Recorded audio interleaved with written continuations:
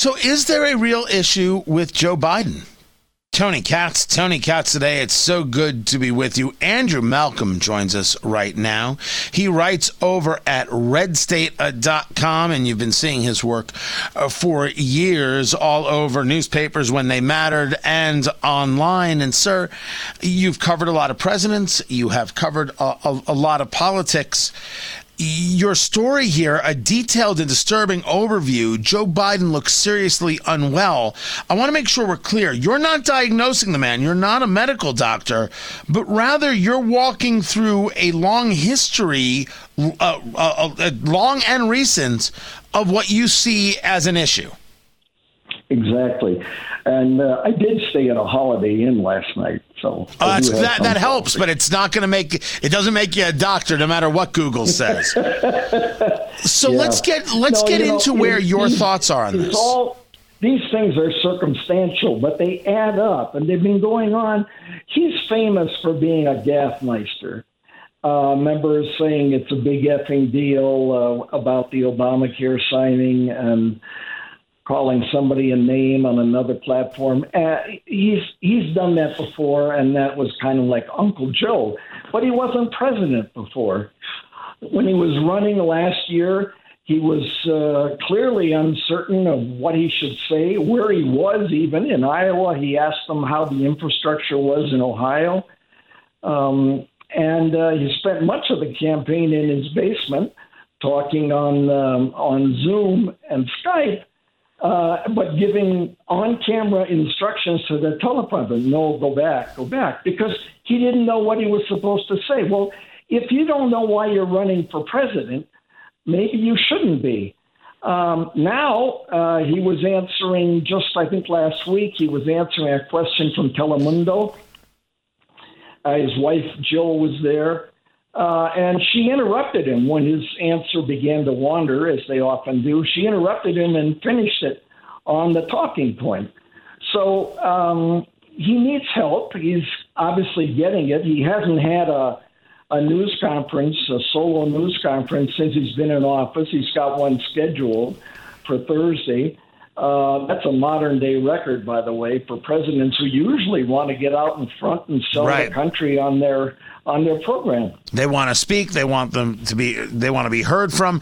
But something you did note that I did not in the interview that President Biden did with George Stephanopoulos, the former Bill Clinton aide, as you note, you say that there was a little tiny italic note on ABC's transcript that says, edited for clarity. What did that mean?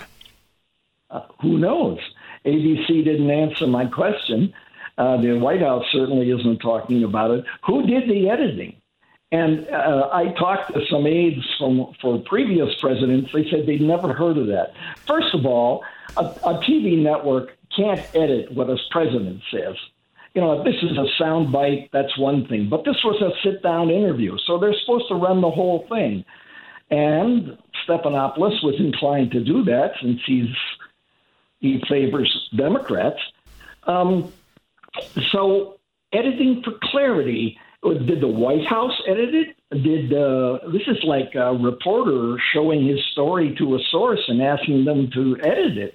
You should never do that as a professional journalist. So it's up in the air as to what edited for clarity meant. But I think what's more important, Tony, is actually what was edited.